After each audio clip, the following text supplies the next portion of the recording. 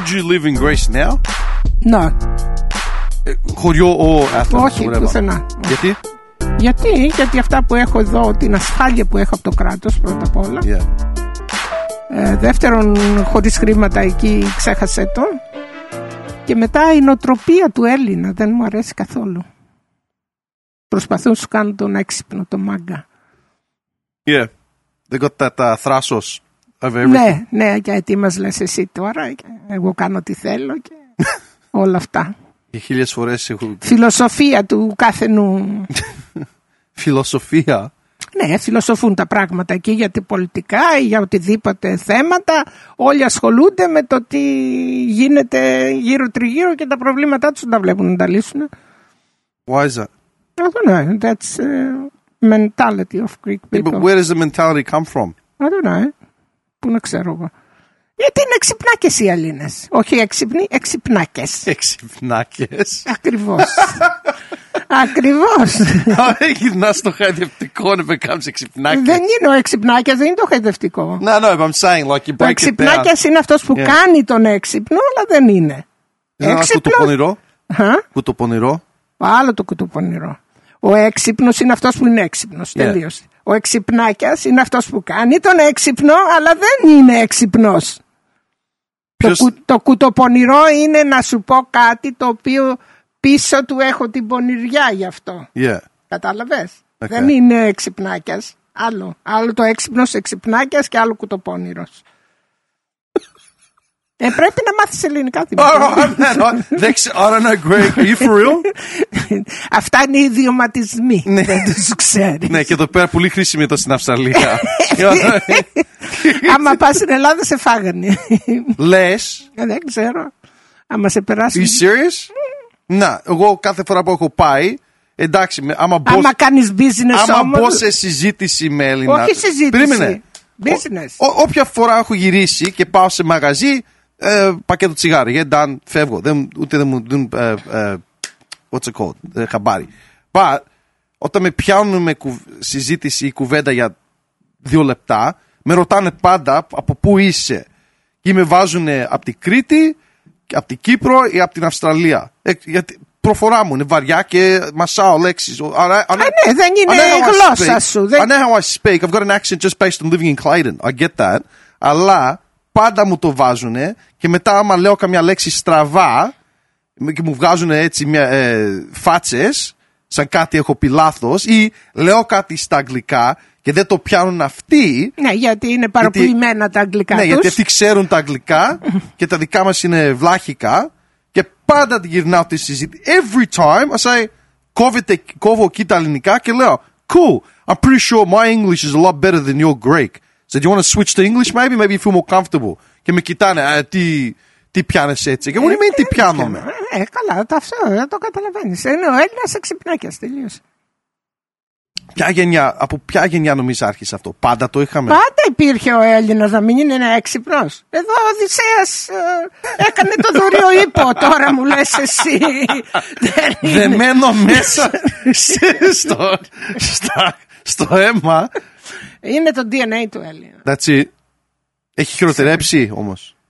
Κοίταξε τώρα, κοιτάει να φάει, επειδή έγινε όχι υπερπληθυσμός, επειδή μαζεύτηκαν όλες τις κύριες πόλεις. Η Αθήνα ήταν ένα χωριό όταν έγινε ελληνικό κράτος και τώρα έχει σχεδόν η μισή Ελλάδα είναι στην Αθήνα. Ο ένας τρώει τον άλλον με ό,τι τρόπο βρει. Και έτσι αρχίζουν. I'm confused. Περίμενε. This is what I don't understand. Μια ζωή ακούγεται τη φιλοτιμία των Έλληνα και... Άλλο η φιλοτιμία. That's what I'm saying. Η φιλοτιμία, όλα αυτά και εμείς τι είμαστε εδώ, δεν ξέρεις τον γείτονα. We're in Australia, mateship is embedded in the Australian culture because of the migration and the fact that we're in the middle of nowhere.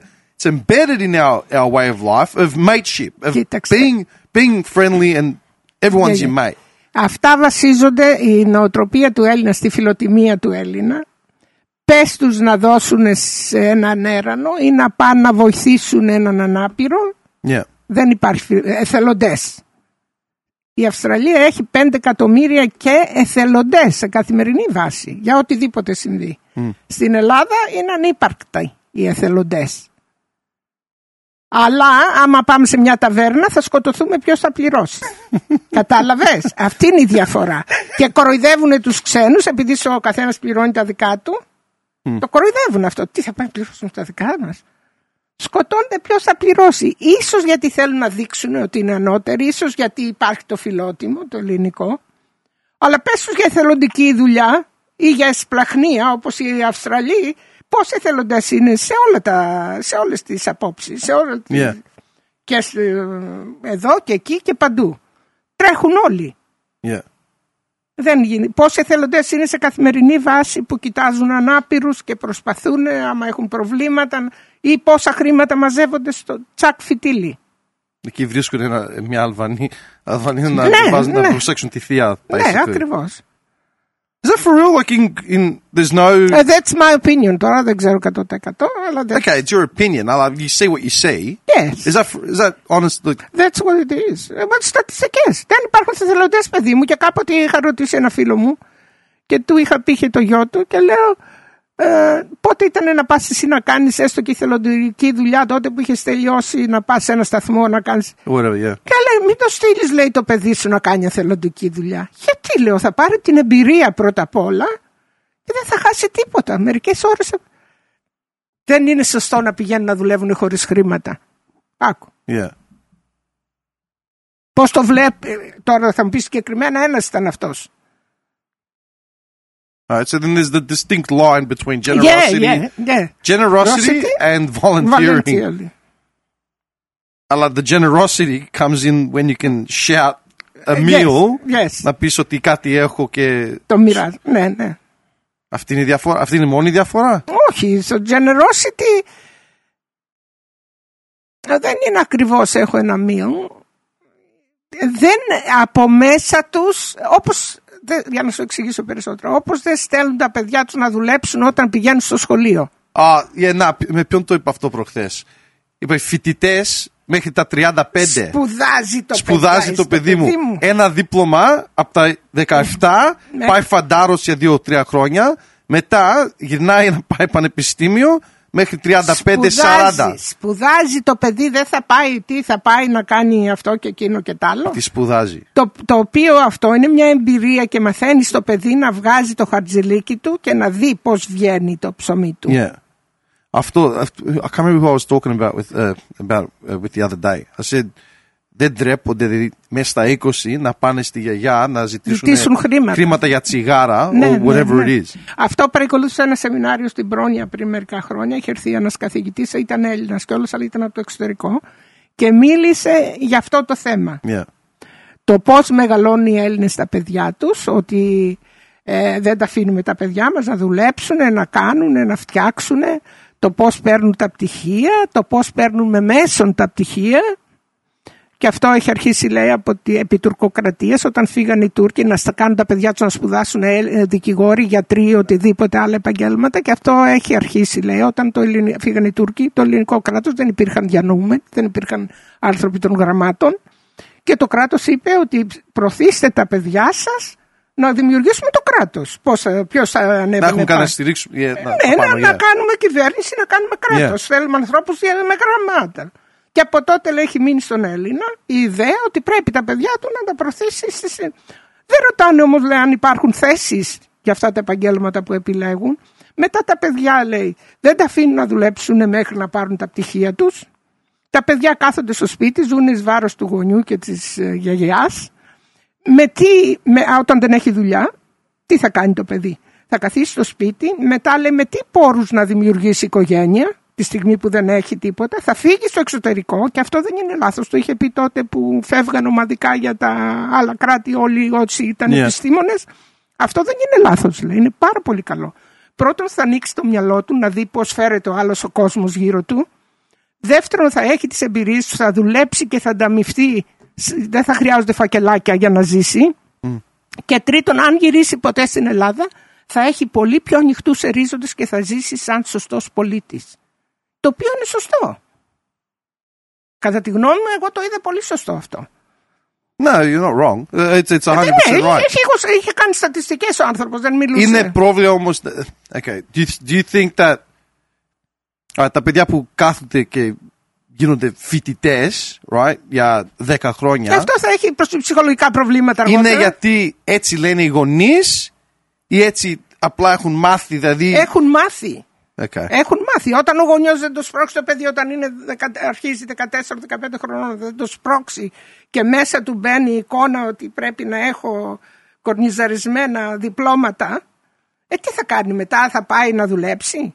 Όταν δεν αρχίσει όταν είναι 16, 17, 18 να κάνει μικροδουλειές για να βγάζει το ψωμί του. Yeah. Ο κανακάρις μου, αυτό είναι η λέξη ελληνική. Καλή λέξη ελληνική. Ναι, κανακάρις. Πού να το έχω ακούσει αυτό? Ο γιος μου, εξυπνός μου. Jesus Christ. Αλλά πώς μπορούν να ζουν μια ζωή φοιτητές 10 χρόνια μετά το. Τι θα κάνουν? Σκέψου εδώ, right? Εδώ. Από τα 18 τελειώνεις και πας ή πανεπιστήμιο και να πας ακόμα δουλεύεις 20 με 30 ώρες την εβδομάδα, γιατί θες κινητό, θες χατζηλίκι, θες αμάξι, όλα αυτά που θες. Στην Ελλάδα απλά δεν πάνε χωρίς, γιατί ακόμα βγαίνουν έξω κάθε. Άμα τους δώσει κάποιος χρήματα, ή η μπαμπάς, η μαμά, η γιαγιά ή ο παππούς, θα το κάνει. Αυτό που μου είχε κάνει μεγάλη εντύπωση όταν ήμουν νέα και δούλευα στους που ήταν όλοι ερχόσανε και φεύγανε. Εγώ ήταν η μόνη που κάθισα, οι σερβιτόροι και σερβιτόρες. Οι κοπέλες οι πιο πολλές ήταν φοιτήτριες. Και μου λέγανε ο πατέρας μου είναι γιατρός, είναι δικηγόρος, και έλεγα εγώ από μέσα μου με την νοοτροπία την ελληνική. Και κάθεται αυτή, λέω, και δουλεύει, πάει πανεπιστήμιο να γίνει γιατρός ή οτιδήποτε άλλη θέση. Και ο πατέρας της έχει τόσα χρήματα. Δεν είχα καταλάβει την νοοτροπία και την κουλτούρα που έχουν οι Αυστραλοί, το οποίο είναι πολύ σωστό. Όταν λες φοιτήτριες, λες Ελληνίδες ή απλά όποιος ήταν? Ξένες, δεν ήταν Ελληνίδες. That's what I'm saying. Αυστραλές, Αυστραλέζες. Right. Όπου ό,τι εστιατόριο, ό,τι ταβέρνα, οι σερβιτόρες θα ήταν Αυστραλέζες, ξένες. Ναι, και μου έπιανε συζήτηση όταν δουλεύανε μερικό καιρό μαζί σου, έπιανε συζήτηση και λέγανε ότι οι γονείς τους ήταν και αυτές που σπουδάζανε. Σε θέσεις, whatever. Σε θέσεις και αυτές σπουδάζανε να γίνουν μες στα ίδια. Μες στα ίδια. Και έλεγα πώς τους αφήνουν τις κοπέλες τώρα, αφού αυτός έχει χρήματα και την αφήνει και δουλεύει σερβιτόρα. Και μέχρι τώρα την ίδια νοοτροπία με το ίδιο λογική πάνε στην Ελλάδα. Αυτό λέμε. Δεν μιλάω για την Ελλάδα τώρα. Όχι, λέω τώρα στην Ελλάδα. Στην Ελλάδα, ναι. Το αντίθετο. Μάλλον. Δηλαδή, ακόμα έτσι. Εκτός αν το σφίξει το λουρί πολύ και δεν έχει να φάει. Δεν ξέρω πώς ακριβώς σκέφτονται όλοι, αλλά επί το πλήστον έτσι σκέφτονται. Και αυτό το άκουσα γιατί τα 50 χρόνια δεν μένω στην Ελλάδα από τον καθηγητή αυτόν. Yeah. I don't understand. Δεν, όπως είπες, με την. Ο Εξυπνάκης, μεταξύ των Εξυπνάκης. Ξυπνάκιας, ο έξυπνος και ο Κουτοπόνηρος. Μεταξύ των Εξυπνάκια και τη νεολαία σήμερα στην Ελλάδα, με την κρίση που έχουν περάσει, το κορονιό, το blah blah blah blah blah. How does anyone get any work done? How does anyone make anything happen? I don't know. How do they have the tourism that they have? Έξω από τα ιστορικά που έχουν και what's it called? The weather, yeah. Μα γι' αυτά πάει ο κόσμος. Τι πάει? But how does anything even get done? Άμα όλοι έχουν την ίδια νοοτροπία Κοίταξε, είναι πολλοί που έχουν καριέρα, κάνουν σερβιτόροι. Να, ο ξαδερφός σου. Yeah. Προβλέπει τίποτα άλλο να κάνει? Yeah. Κατάλαβες? Yeah. Είναι εκεί, παίρνει μερικά χρήματα, τελείωσε. Άμα θα βρει όπως όμως βρήκε μια θέση εκεί, κόλλησε εκεί, τελείωσε. Και είναι και τυχερός που την έχει απ' την άλλη, γιατί οι γονείς του ήταν εκεί. Δεν έχουν προοπτικές, εκτός από αυτούς που σπουδάσαν και πήραν διπλώματα και οι πιο πολλοί ή με μέσον θα πάνε να τα βάλουν να πιάσουν μια θέση, ή αν έχουν οι γονείς τους θα δημιουργήσουν κάτι, αλλά πάλι τα φακελάκια είναι φακελάκια, δεν τους φτάνουν. Δεν τους φτάνουνε. Έτσι λένε, γιατί ο Έλληνας είναι πολύ έξοδος. Έξοδος? Πολύ έξοδος. Και εδώ the big, alright. Τώρα, when you say πες από τη γενιά σου και κάτω, like towards May, haven't we become Australianized? Yes. Generally? Well, that's what I'm saying. Οι πιο πολλοί, Εννοείται τώρα Australian Eyes, όχι η γενιά που είναι πριν από μένα. Αυτοί δεν γίναν ποτέ Αυστραλοί. Standard, yeah. Γιατί πρώτοι και κύριοι δεν μιλάνε τη γλώσσα. Yeah. Γιατί σε όλους τους Έλληνες που είναι αρκετές δεκάδες και εκατοντάδες που έχω πάει τα 20 χρόνια στα σπίτια τους ηλικιωμένοι, κανέναν δεν τον είδα. Ελάχιστοι είναι αυτοί που να μιλάνε τη γλώσσα. Yeah. Γιατί άμα δεν μιλάς τη γλώσσα, πώς θα γίνεις και μέλος της κοινωνίας όπως είναι τώρα? Ναι, αλλά πολλοί δεν είχαν ούτε ενδιαφέρον να μπουν στην κοινωνία. Δεν είχαν, όχι. Μείνανε μόνο με τους Έλληνες, μόνο με αυτά που ξέρανε, μόνο με τούτο, μόνο με εκείνο. Yeah. What about when you go back to Greece now? You see it as an Australian? Τι σου λένε? When you walk around. Όταν εγώ καράω και ρωτήσω, για παράδειγμα, άμα ρωτήσω σε ένα κατάστημα, παρακαλώ μπορώ να έχω το μικρόφωνο. Αυτό. Ναι, πάλι με τα χέρια. Εκεί είναι το πράγμα που θέλω. Θα μου πούνε αμέσως από πού είσαι, κυρία μου. Ναι. Γιατί δεν ρωτάνε έτσι οι άνθρωποι. Γιατί η προφορά σου είναι που... Ο τρόπος που μιλάω, η προφορά και πολλοί, οι ταξιτζίδες πιο πολύ όταν τους πεις θέλω εσύ δεν είσαι από εδώ, φαίνεσαι. Πού φαίνομαι, λέω. Ναι, όπως μιλάς είναι τα ελληνικά. Ναι, μου το είπε, λέει, τα ελληνικά σου είναι αλλιώτικα από αυτά που μιλάμε εδώ τώρα. Εννοείται ο τρόπος που τα μιλάνε, οι λέξεις που έχουν προσθεθεί. Yeah. Πάρα πολλά πράγματα. Μέσα στον κάθε, εγώ θυμάμαι όταν είχα πάει το 2009-10 και μετά ξαναγυρίσα το 2011, είχα βρει τον Νίκο που ήμουνα, στο Γάλλιο και στο what's it called, ο σταθμός, πώς λέγεται? Ναι, Σταυρωμένος, η εκκλησία. Και ήρθε να με πάρει και περάσαμε από τον Γκάζι για να πάμε ένα καφέ πριν πάμε στο σπίτι και είχα χτίσει just μαγαζιά everywhere, like it was just packed. And what's going on here? Τώρα τα χτίσαμε και πότε? Εδώ μέσα στην κρίση χτίζουν μπαράκια και καφενεία. Μένα ποτό μπορώ να κάτσει όλη μέρα. But that's what I'm saying. Where do they find the money to do all this? Κοίταξε, επενδύουν σε πράγματα που νομίζουν θα τους φέρουν χρήματα. Που θα τα βρίσκουν κάπου, θα τα βρίσκουν ή τα πήρανε δάνεια ή τα πήρανε από κληρονομιές ή από δεν ξέρω από πού, τι να πω, δεν ζω εκεί για να ξέρω. I don't understand how they can get up, they can go finish school, typically go to uni, αφού και μέσα στο στρατό δεν τους βάζουν μυαλό όταν είναι υποχρεωμένοι να πάνε. Καλά, εκεί στο στρατό, ναι, τους βάζουν. But that's what I'm saying. How can they get that far, and even with the internet now and being connected to a greater sort of plane, να βλέπεις τι γίνεται έξω το χωριό σου, how can they not get the mentality of building something more than what they have? Does that make sense? It does, but I don't really know. Εγώ θυμάμαι ότι είχα πάει το 2011 και 2014, όλοι μου έχεις αυτοκίνητο και ποιος το αγόρασε, έχεις σπίτι και ποιος το αγόρασε. No one, I worked. They don't work, that's it. Ποιος ξέρεις, από τα ξαδέφια σου ποιος ξέρεις που μόνος του με τον υδρότα το αγόρασε σπίτι και πράγματα και αυτοκίνητα. I have no idea. I honestly have no idea. But how can they last generate, how can they keep doing the same stuff? Yeah. When does it crash? I don't have a clue. I don't know, Dimitri. I don't live there. I know, but that's what I'm saying. Just looking at it, when does it actually crash? Crash. Αφού λες η Θεία Παναγία το κτίριο που είναι τώρα είναι πόσες γενιές? 3?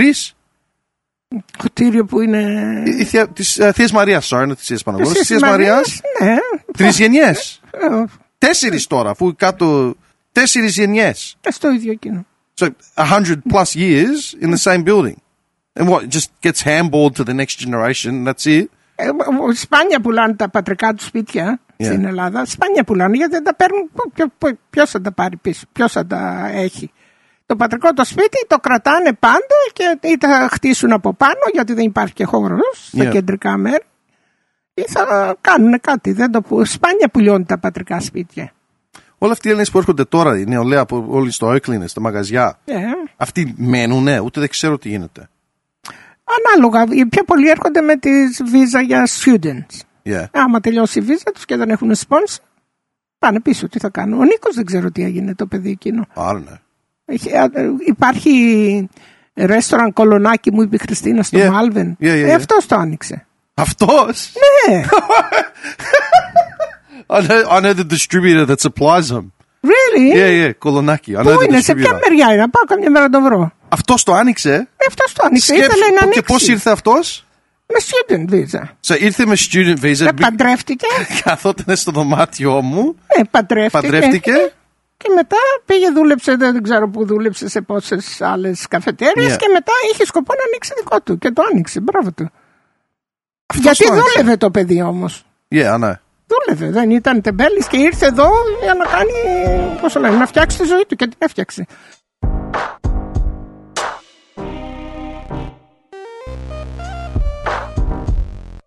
Αυτό γίνεται στην Ελλάδα. Δεν ξέρω. Δηλαδή, how we've got trash and treasures here. Όχι, στην Ελλάδα. Αγοράζει ο Έλληνας μεταχειρισμένο έπιπλο. Μεταχειρισμένα, δεν ξέρω για έπιπλα, αλλά τίποτα άλλο μεταχειρισμένο. Ό,τι γίνεται εδώ για ανακύκλωση μεταχειρισμένα δεν υπάρχει πουθενά second hand shops. Really? Εκτός το μοναστηράκι που έχουν μερικά. Ναι, αλλά αυτά είναι. That's just for show τώρα το μοναστηράκι. Να πεις ότι είναι. It's not a flea market όπως ήταν το μοναστηράκι. It's just έτσι για να το δεις. Δεν υπάρχουν op shops όπως εδώ. Why? Γιατί ο Έλληνας δεν παίρνει μεταχειρισμένα. Γιατί? Με ρωτάς γιατί? Μη με ρωτάς γιατί, δεν ξέρω. Γιατί?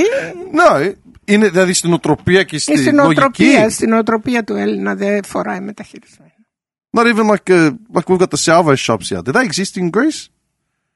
Δεν έχω δει ποτέ second hand shop. But the salvo shops here are communal. It's a community thing. Γι' αυτό υπάρχουν και όλοι αυτοί οι βαλαντίες και όλα αυτά τα χρήματα πάνε σε αυτούς που χρειάζονται χρήματα. Στην Ελλάδα δεν υπάρχει κάτι τέτοιο. Δεν ξέρω. Η προσωπική μου γνώμη είναι για όλα αυτά που σου είπα για την Ελλάδα, για από αυτά που βλέπω και από αυτά που έχω δει. Αλλά δεν ξέρω. Δεν νομίζω να υπάρχει αυτό το πράγμα. Op shops, ούτε για κανένα φιλανθρωπικό σκοπό. Δεν νομίζω. I love the word is Greek. It's a Greek. Philanthropy is a Greek word that doesn't exist in Greece. Πολλά είναι δημόκραση, φιλάνθρωπη. Τη δημοκρατία δεν υπάρχει στην Ελλάδα. That's an irony. It is. Philanthropy does not exist in the country that birthed the name. Και από πού ήρθε? Τι θες τώρα? Προχθές πήρε ένα μήνυμα, έχει ένα παππού και ένα μικρό παιδί και ρωτάει το παιδί, λέει ο παππούς, ο Σοκράτης ένα είπε, ο μεγάλος σοφός Σοκράτης ένα είπε ότι δεν ξέρω τίποτα. Το μόνο που ξέρω είναι ότι δεν ξέρω τίποτα. Και ρωτάει το παιδάκι, και ποιος του το είπε αυτό, παππού? Η γυναίκα του.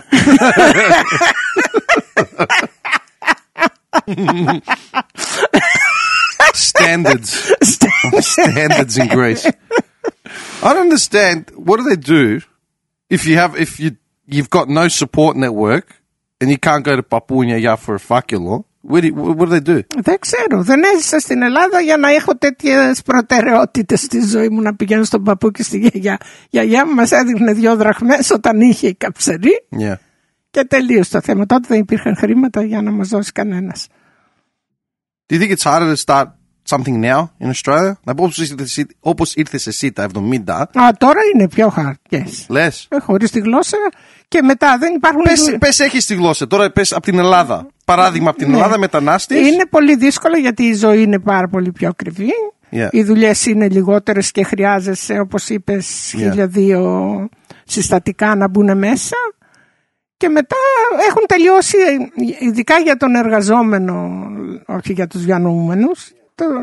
Δεν υπάρχουν οι βιοτεχνίες που υπήρχαν, όλα έρχονται από την Κίνα. Οι βιομηχανίες που υπήρχαν. Οι μεγάλες business κλείσαν όλα αυτά που πρόσφεραν δουλειά στους εργάτες, αν το πάρουμε έτσι. Okay. No, I have that argument every day. Με ποιον? Everyone. Ότι τι μπορούν να αρχίσουν. Οι μεγάλοι. Ότι πολύ εύκολα τα έχουμε εμείς και τι περάσαμε εμείς, τα 70 και τα 60, και εσείς η νεολαία δεν ξέρετε πόσο εύκολα τα έχετε. Εννοείται ότι μπορεί να ήρθαν εδώ πέρα με λιγότερα, αλλά αυτό το είπα προχθές με τα παιδιά όταν μιλούσαμε. Ότι δήθεν ο πατέρας του πρώτου είχε δουλειά στο ένα εργοστάσιο, βιοτεχνία whatever, για 20 χρόνια. Ο άλλος ήρθε στα 19 του 20, άρχισε business δικό του από την πρώτη μέρα, παιδί ήτανε. Έπιασε δουλειά, άνοιξε δικό του μαγαζί και 50 χρόνια του λειτουργεί. Και ξεπέρασε το GST, ξεπέρασε ό,τι άλλα ήρθανε, αλλά ακόμα έχει τη δουλειά του. 50 χρόνια. Εγώ 8-9 χρόνια είχα στην ίδια εταιρεία να πεις. Και δεν έπαιρνα ούτε και άδεια και ούτε όλα τα άλλα που είσαι υποχρεωμένος δηλαδή μετά τάδε περίοδο. That's what I'm saying. Ότι ναι, εντάξει, τα περάσανε, είχαν τα δύσκολα του 60 και τα 70.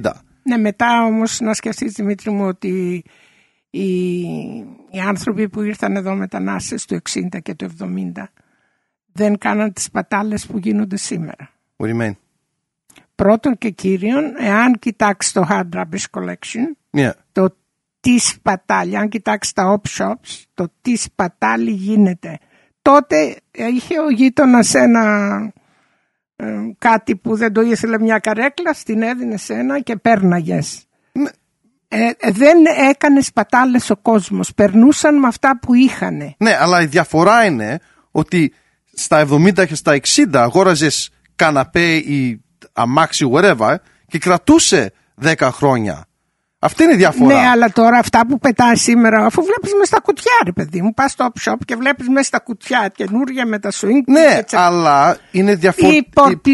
Υπερπληθωρισμός σε οτιδήποτε. Γιατί βγάζεις αυτές τις λέξεις? Ήρθες εδώ σήμερα να παίξεις την έξυπνη.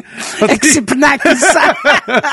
Are you serious? Εξυπνάκισα. Bring it down a notch, because I've never heard these words. Wedza σου βγήκε. Wedza δεν είναι ελληνική. That's what I'm saying. I've never heard that word come out ever. Αλλά τώρα σου ήρθες με τα άλλα φορολογικά. Μα αυτός ο καναπές από πίσω σου ήταν $40. Το πήρα από μέσα το Facebook την αγορά. Δεν μιλάω γι' αυτό. Μιλάω για τους ανθρώπους ότι πολύ εύκολα, άσχετο αν χαλάνε ή όχι, χαλάμε τόσα πολλά χρήματα απλώς to put up with everything. Δηλαδή να χαλάμε, έχουμε μια κουζίνα, δεν περιμένουμε να παλιώσει, θα την αλλάξουμε, δεν μ' αρέσει, είναι έτσι, είναι αλλιώς, είναι τούτο, είναι εκείνο. Ναι, αλλά αυτή, that's the luxury you have.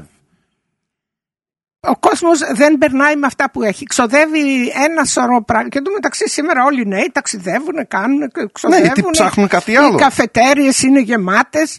Παλιά την εποχή εκείνη που ήταν το 70, τι καφετέριες, κανένα μαγαζί δεν ήταν ανοιχτό, διαμαγαζιάσαν όλα και όλα. Ναι, αλλά η διαφορά είναι ότι εγώ δουλεύω και δεν είμαι ο μόνος, αλλά εγώ και ο κάθε άλλος δουλεύουμε όχι 40 ώρες, 50, 60, παίρνουμε δουλειά και στο σπίτι και δουλεύουμε από το γραφείο μας στο σπίτι. Αυτό σκέψου τώρα στο 2023 είναι απαραίτητο να έχεις ένα δωμάτιο στο σπίτι σου, μια γωνία να παίζει σαν γραφείο. Ποιοι στα 70 και στα 60 είχαν γραφεία στο σπίτια τους? Τότε πήγαιναν έξω και δεν είχαν και αυτοκίνητα και πήγαιναν με κακουχίες. Ναι, και περπατούσαν μες στο χιόνι να πάνε. Όχι απαραίτητο στο χιόνι, αλλά πιο πολύ να υπήρχε ένα αυτοκίνητο μόνο. Και αν υπήρχε στην οικογένεια. Τώρα έχουν 4 αυτοκίνητα. Ναι, αλλά τώρα χρειάζεσαι αυτοκίνητο να πας, να κυκλοφορείς, να πας για δουλειά. Εγώ, άμα μένω στο Dandenong και είμαι υποχρεωμένος. Περίμενε, είμαι υποχρεωμένος να πάρω μια δουλειά, ένα ρόλο έξω στο Broad Meadows και να πληρώνει $25 την ώρα. Άμα μου έχει πει ο κράτος ότι πρέπει να πας και άμα δεν πας τουλάχιστον και για μία μέρα την εβδομάδα απλά να πάρεις τη wedza σου, δηλαδή από το the unemployment or whatever benefits you have, I'm going to drive from Dandenong to Broad Meadows whether I like it or not. That's the difference. Εγώ να βρω δουλειά, I've got to go out. Driving an hour now for work is considered standard. It's not, you can't say, it's too far, I'm not going. Αλλά όπως είπες, στα 70 άνοιγες την εφημερίδα και υπήρχε δουλειά. Ό,τι ήθελες. Αυτές είναι οι διαφορές. That's what I'm saying. Ναι, αλλά δεν συγκρίνω το ότι σήμερα οι άνθρωποι δεν δουλεύουν περισσότερο και δεν τρέχουν περισσότερο. Είναι ότι υπάρχει μεγάλη υπερκατανάλωση. Πάλι. Δηλαδή, you have not used these words in the last 50 years. 50 years. 50 years. Δεν έτυχε να κάνουμε συζήτηση τώρα. 50 years you've never used these words. Τώρα τα βρήκες. Ένα μάτσο. Δηλαδή τα βγάζεις από το βιβλίο. Πάλι καλά που τα θυμάμαι. Anyway, να μάθουμε ελληνικά. What's the word? Υπερκατανάλωση. Υπερκατανάλωση. Ναι, καταναλώνουν πολύ περισσότερα από ό,τι έχουν πράγματα. Δηλαδή ο άνθρωπος καταναλώνει πολύ περισσότερα. Yeah, okay. Και από υλικά πράγματα, αλλά και για το να πάμε έξω, να φάμε, να ακούσουμε, να κάνουμε, να φτιάξουμε. Ναι, but it's the point of where society is moving to, and that's just changes. It's different. Όταν εγώ ήμουν 5-6 χρονών, τι takeaway υπήρχε? Δηλαδή να έρθουν στο σπίτι σου να στο φέρουνε. Pizza. That's it. That's it. Μόνο πίτσα. You call up, I want to order food to deliver to my house. Pizza.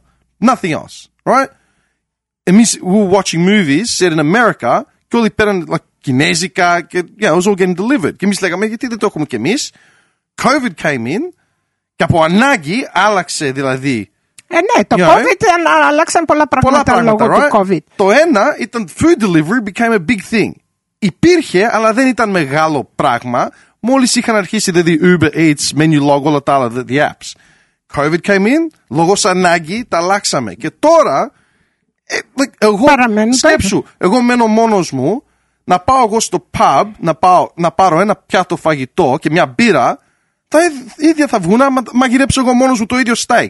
Και να αγοράσω μια μπύρα δεν τα βγάζω εγώ στο σπίτι. Εγώ να πάω στο Seattle Open Market να αγοράσω μια μπριτζόλα να φάω και να την ψήσω στο σπίτι μου.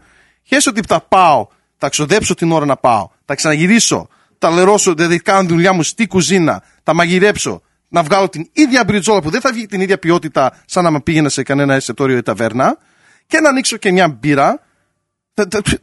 2 τρίτα θα πάνε και δεν έχω φύγει από το σπίτι αλλά μου. μην ξεχνάς όμως ότι όλα αυτά τα take away, τα junk food. Εντάξει, I'm not saying. Ναι, I'm not saying specific your μπριτζόλα. Your μπριτζόλα. Jesus. Τι να σου κάνω κι εγώ αφού προσπαθώ. Your μπριτζόλα. Την εποχή του 70 δεν υπήρχαν αυτά. Υπήρχε το Red Rooster και μετά ήρθε το Kentucky Fried. Πότε ήρθε δεν ξέρω εκεί. Και πολύ αργότερα ήρθαν τα McDonald's και καμιά πιτσαρία υπήρχε. Ναι, αλλά δεν έτρωγε ο κόσμος σκουπίδια έτσι έξω καθημερινά. Τελείωσε. Αφού δεν υπήρχανε. Γι' αυτό καθόταν σπίτι του και μαγείρευε.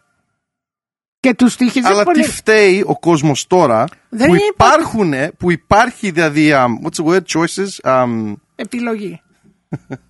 Επιλογή. Τι φταίμε εμείς, τι φταίει ο κόσμος δηλαδή που υπάρχει τώρα και δεν υπήρχε τα 70. Τι φταίει? Έτσι είναι. Λόγος ανάγκης, λόγος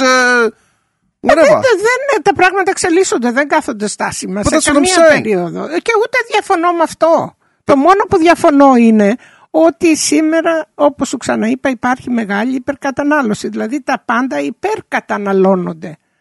Όταν βλέπεις και πάνε στα σκουπίδια τόσα τόνοι φαγητό κάθε χρόνο. Αυτό ξέρεις γιατί?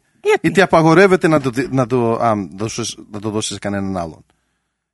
Εγώ που δούλευα μέσα σε αποθήκες που είχαμε τρόφιμα, άμα πέφταν τα τρόφιμα κάτω στο πάτο, πες και λάχανα, φρούτα, whatever it was, ο κάθε άλλος θα το έπαιρνε και δεν το έτρωγε. Αλλά με τον νόμο δεν μπορούσαμε να τα δώσουμε σε κανέναν, λόγω μην αρρωστήσει κάποιος από την άλλη πλευρά και μάθει ότι είχε. Δεν κατάλαβα. Ήταν ούτε και στους εργάτες δεν τα δίνανε. Και εμείς είπαμε, δεν έχω κανένα πρόβλημα να υπογράψω κανένα χαρτί να δηλώσω ότι δεν υπάρχει περίπτωση να σας πάω στα δικαστήρια αν τυχόν και αρρωστήσω. Και είπε ξέχασε το, δεν γίνεται. Αν αρχίσουμε με εσένα, πρέπει να αρχίσουμε και τους άλλους και κάτι μπορεί να συμβεί και μπλα μπλα μπλα. Σκέψου τι είχαμε πετάξει πετάγαμε κάθε μέρα με τους νόμους. Καλά, και οι νόμοι πολλές φορές δεν βοηθάνε. Εντάξει, πας 2 βήματα μπροστά, 1 βήμα πίσω, το διορθώνεις και έτσι είναι η ζωή. Right? Καλά, τώρα εντάξει, τι θες να κάνω? Τι θέλω να κάνω, η συζήτηση είναι εμένα, I'm just saying, I'm making the point. Ναι, συμφωνώ. Ναι, έτσι είναι τα πράγματα σήμερα. But that's what I'm saying. Δεν μπορεί. Τώρα όταν μιλάς την πρώην γενιά και να γυρίσει τώρα και να μου πει ότι δεν είχαμε εμείς αυτά και δεν είχαμε αυτά, εντάξει, τι φταίω εγώ? Όχι, δεν φταίς εσύ. Ναι, αλλά κοίταξε μισό λεπτό. Αν υπήρχαν όλα αυτά, θα τα είχαμε κι εμείς. That's what I'm saying. Και εγώ συμφωνώ με αυτό. All right. Αλλά σου είπα ότι σήμερα ο άνθρωπος ξοδεύει πολύ περισσότερα. Yeah. Σε γενικές γραμμές. Ναι, αλλά σκέψου και το είπες πριν, ότι όλοι φεύγουν για το εξωτερικό και πάνε διακοπές και δεν κάθονται στα σπίτια τους. Yeah. Γιατί εγώ, άμα δουλεύω 7 μέρες την εβδομάδα και έχω και το γραφείο μου μέσα στο σπίτι μου και είναι να μαγειρεύω και στο σπίτι μου, πότε έχω φύγει από το σπίτι μου? Ποτέ. Άλλαξε ο τρόπος ζωής. Αυτό, that's what I'm saying, ότι πρέπει να αλλάξει τρόπο ζωής. Τώρα, τα βασικά να τα φτάσεις εδώ στην Αυστραλία, στη Μελβούρνη, πες ηλικία 30 με 50, right? Όλα αυτά θα βρεις μπροστά σου. Δηλαδή πρέπει να υποχρεωμένως να δουλεύεις τέτοιες ώρες. Άμα θες να κάνεις και λίγο κάτι έξω από το κουτί. Do you know what I mean? That's my point. Ότι αναγκαστικά δεν μπορείς να ξεφύγεις. That's it. Και σε κάθε γωνιά, σε κάθε εποχή το ίδιο πράγμα είναι. Κάπου εκεί εγκλωβίζεσαι την παλιά ή την καινούρια που θα έρθει ή αυτή που ζούμε. Κάπου θα εγκλωβιστείς σύμφωνα με αυτά που είναι απαραίτητα για το ζήν καθημερινά. Τι λέει ο Νίκος? Εδώ που με φέρατε. Ποιος? Ο Νίκος. Η μάνα του κάθε φορά. Εδώ που με φέρατε. Πού να τον φέρνανε? Πού να τον φέρνανε? Κάθε μέρα που το λέει. Όταν when I'm talking to him on Instagram or something, just if I send him a message, I go, man, what is this? I tell my mom every day, εδώ που με φέρατε. Πού να τον φέρνανε? I don't know. Άρα, όταν συγκρίνεις στην Αυστραλία με τον υπόλοιπο κόσμο, νομίζω προχωράμε μια χαρά.